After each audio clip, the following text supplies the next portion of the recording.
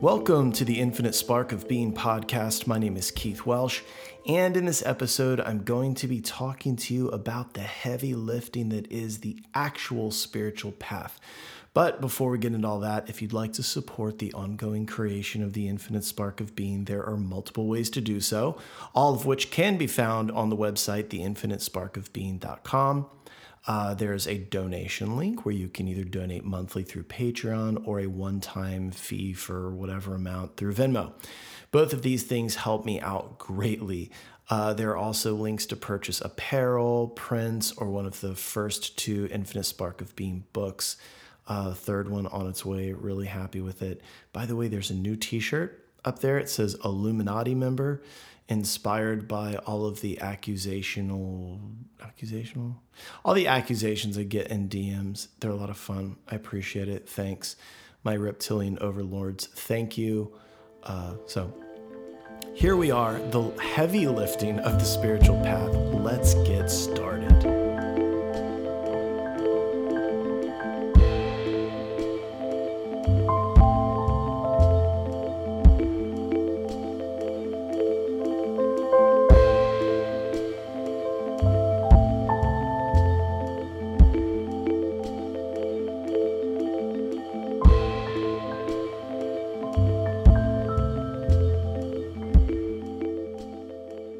Okay, so let's go back over a few things before we get too deep.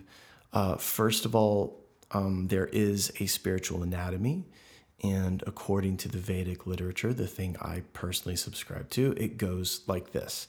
It's the duty of the human incarnation to recognize its true identity as the soul or a soul, Atman, or the true self with a capital S. It is then the duty of the soul, Atman, or true self, to recognize its true identity as God, Param Atman, or Brahma. Now, there's also the subtle body, which travels from birth to birth with the soul, and it could, for our intents and purposes, be understood as the mind, or more accurately, the subconscious mind. Or we could understand it as our curriculum or our samskaras that become our karma. FYI, samskaras are mental impressions and grooves. These impressions or grooves, it's what leads to our karma. Think of them as our neural pathways. Now, if you remember, karma is the predisposition of the mind to attraction and aversion. Our attractions and aversions are habits. Our neural pathways are our attractions and aversions, and none of it is objectively good or bad. It's simply opinions. Think of it like this. Water leads to hydration, and a lack of water leads to dehydration, cause and effect. Let's say that I have an attraction to water, but I hate feeling hydrated. If that's the case, I consider this situation to be bad and therefore believe that I have bad karma because I am so attracted to water. Now, obviously, I'm not going to go through all of the variations, but you get it. So think of your karma as your kind of like your day-to-day stuff. Like, should I drink water? Shouldn't I drink water? Now, your samskaras are the deeper psychological things or neural pathways that get you into these situations where you have to make these sorts of decisions. And this is the subtle body. And here's where we begin to kind of understand karma yoga. Coming into union with God or the divine through our day-to-day life through simply being alive. Now, as I say that, some of you believe that that means that you'll have an experience with something special, some sort of vision or experience that might be the case. You might have that at the grocery store. I don't know.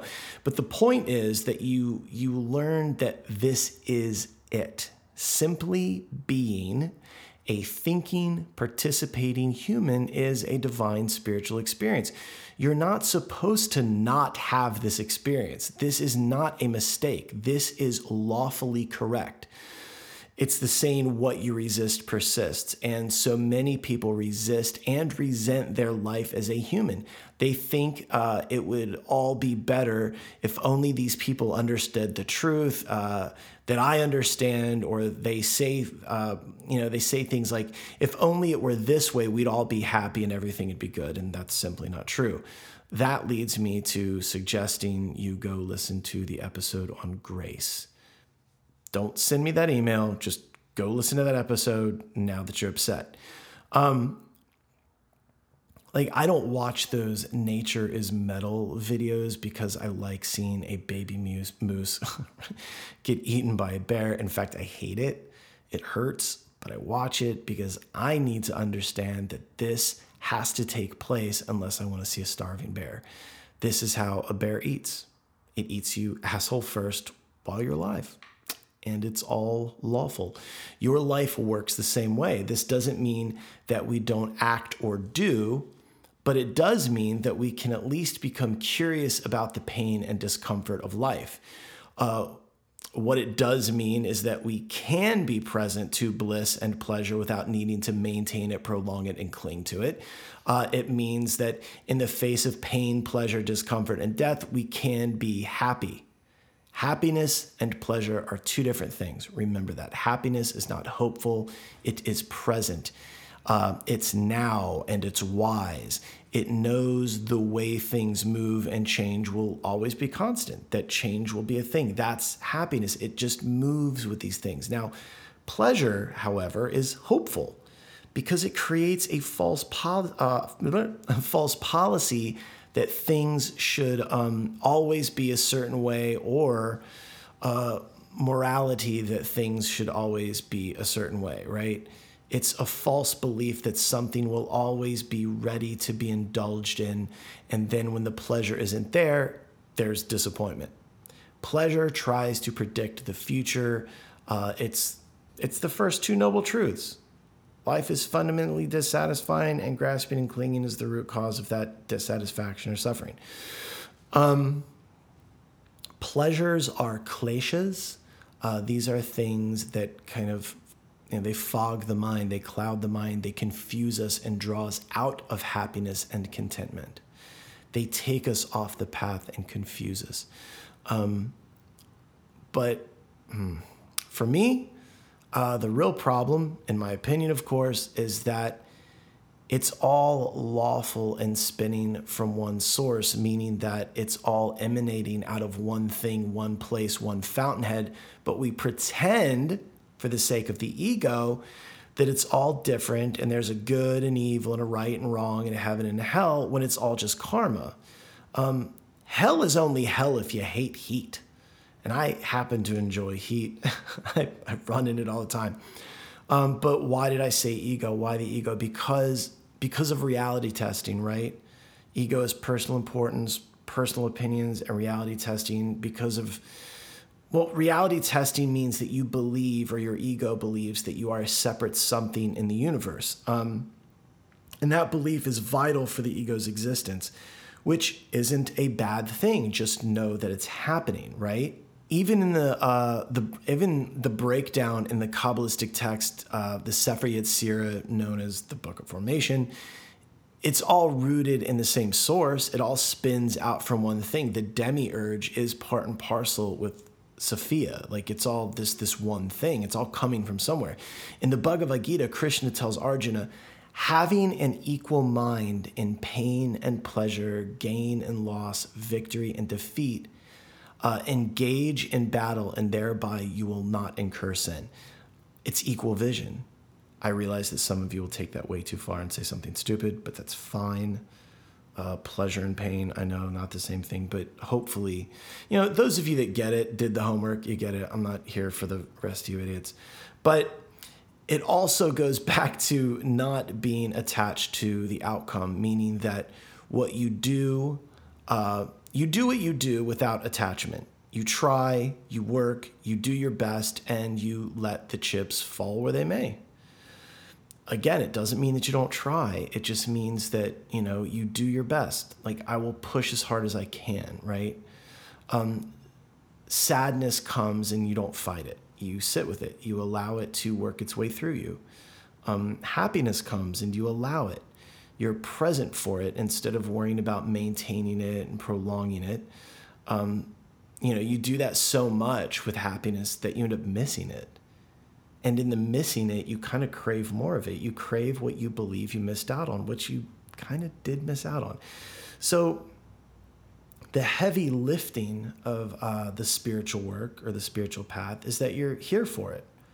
All of it. The pain and gain, loss, fame, shame, blame, all of it. It's all the work. The work of not pushing so hard that you fall forward and get impaled, or pulling so hard that you fall back and get crushed. The work is finding that gray area, that space in the middle, right? Right effort, skillful effort. Heartbreak, discomfort, suffering, sadness, old age, sickness, death. It comes for everyone. It's the process of the precious birth, the human birth. It's called the precious birth for a reason. And the sooner you learn to find contentment, happiness, and peace in the midst of the chaos and pain of being in a body with all of its emotional waves and psychological discomfort, the sooner you can begin to truly experience life, your birth, and what is essentially the spiritual path. Because that's it. This is it. You won't step onto the path, whatever the path is, and suddenly not experience discomfort and pain. On the contrary, in fact, you experience more of it because you stop pushing it away. You take it, you accept it, and you transmute it. You get curious. It's like, sitting with my mom when she's dying. It's sad, but I got all of it, right? I probably experienced more sadness than, say, her aunt, my aunt, her sister who just died. Fun fact, the one I told the story about the aunt that came in and tried to talk my mom into going into the light.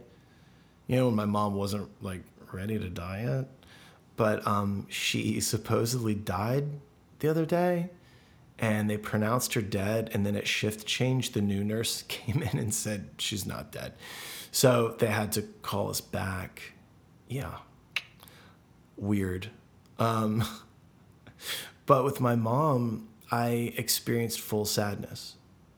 I didn't turn it into anger like some people did. I just was sad.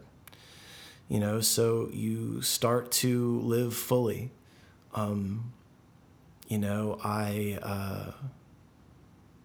don't know if I'm capable of infatuation, but, as far as interpersonal love, romance, stuff like that, I'm here for it. The potential for pain is there. I don't try to guard anything. I just, fuck it. I'm just going to lean in. It's worth it. The pain is worth it. And one day it'll be awesome. And that'll be worth it, right? So anger, great, right? Sadness, okay. Happiness, let's take the ride. Now you're living. Now you're participating in the spiritual work, the curriculum of the soul, the subtle body. Now you're addressing karma and working through your samskaras. And that's what it's all about. That's karma yoga. That's yoga, right?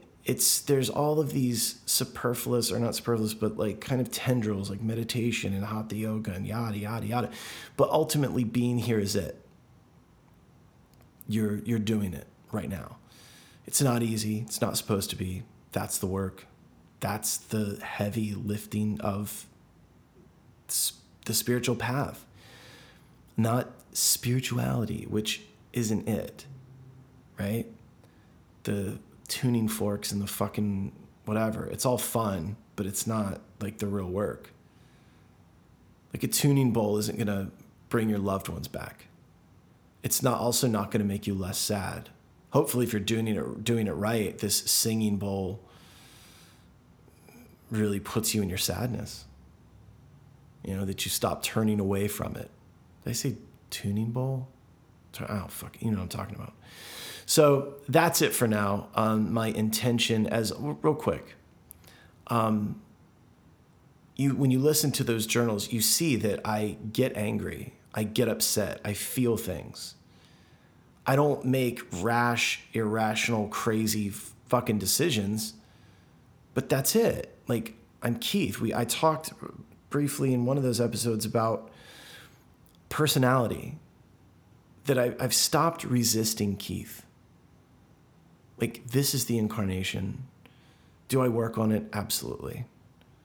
But it does have some stuff that's kind of how I got my karma, and that's okay, and I'm going to work through it. Like I said, I'd like to hopefully shed light on things, give you something to consider. If you'd like to support this thing that I'm doing, you can do that through the website, theinfinitesparkofbeing.com. You can purchase books, prints, apparel, donations, whatever. It's all really appreciated. I'd love to do more of these, but work is a motherfucker and it's long. So remember, we know each other. Stop acting like you don't know me. We've been doing this a long fucking time, man. We're old friends. I love you. Reach out. Say hi. I'm here.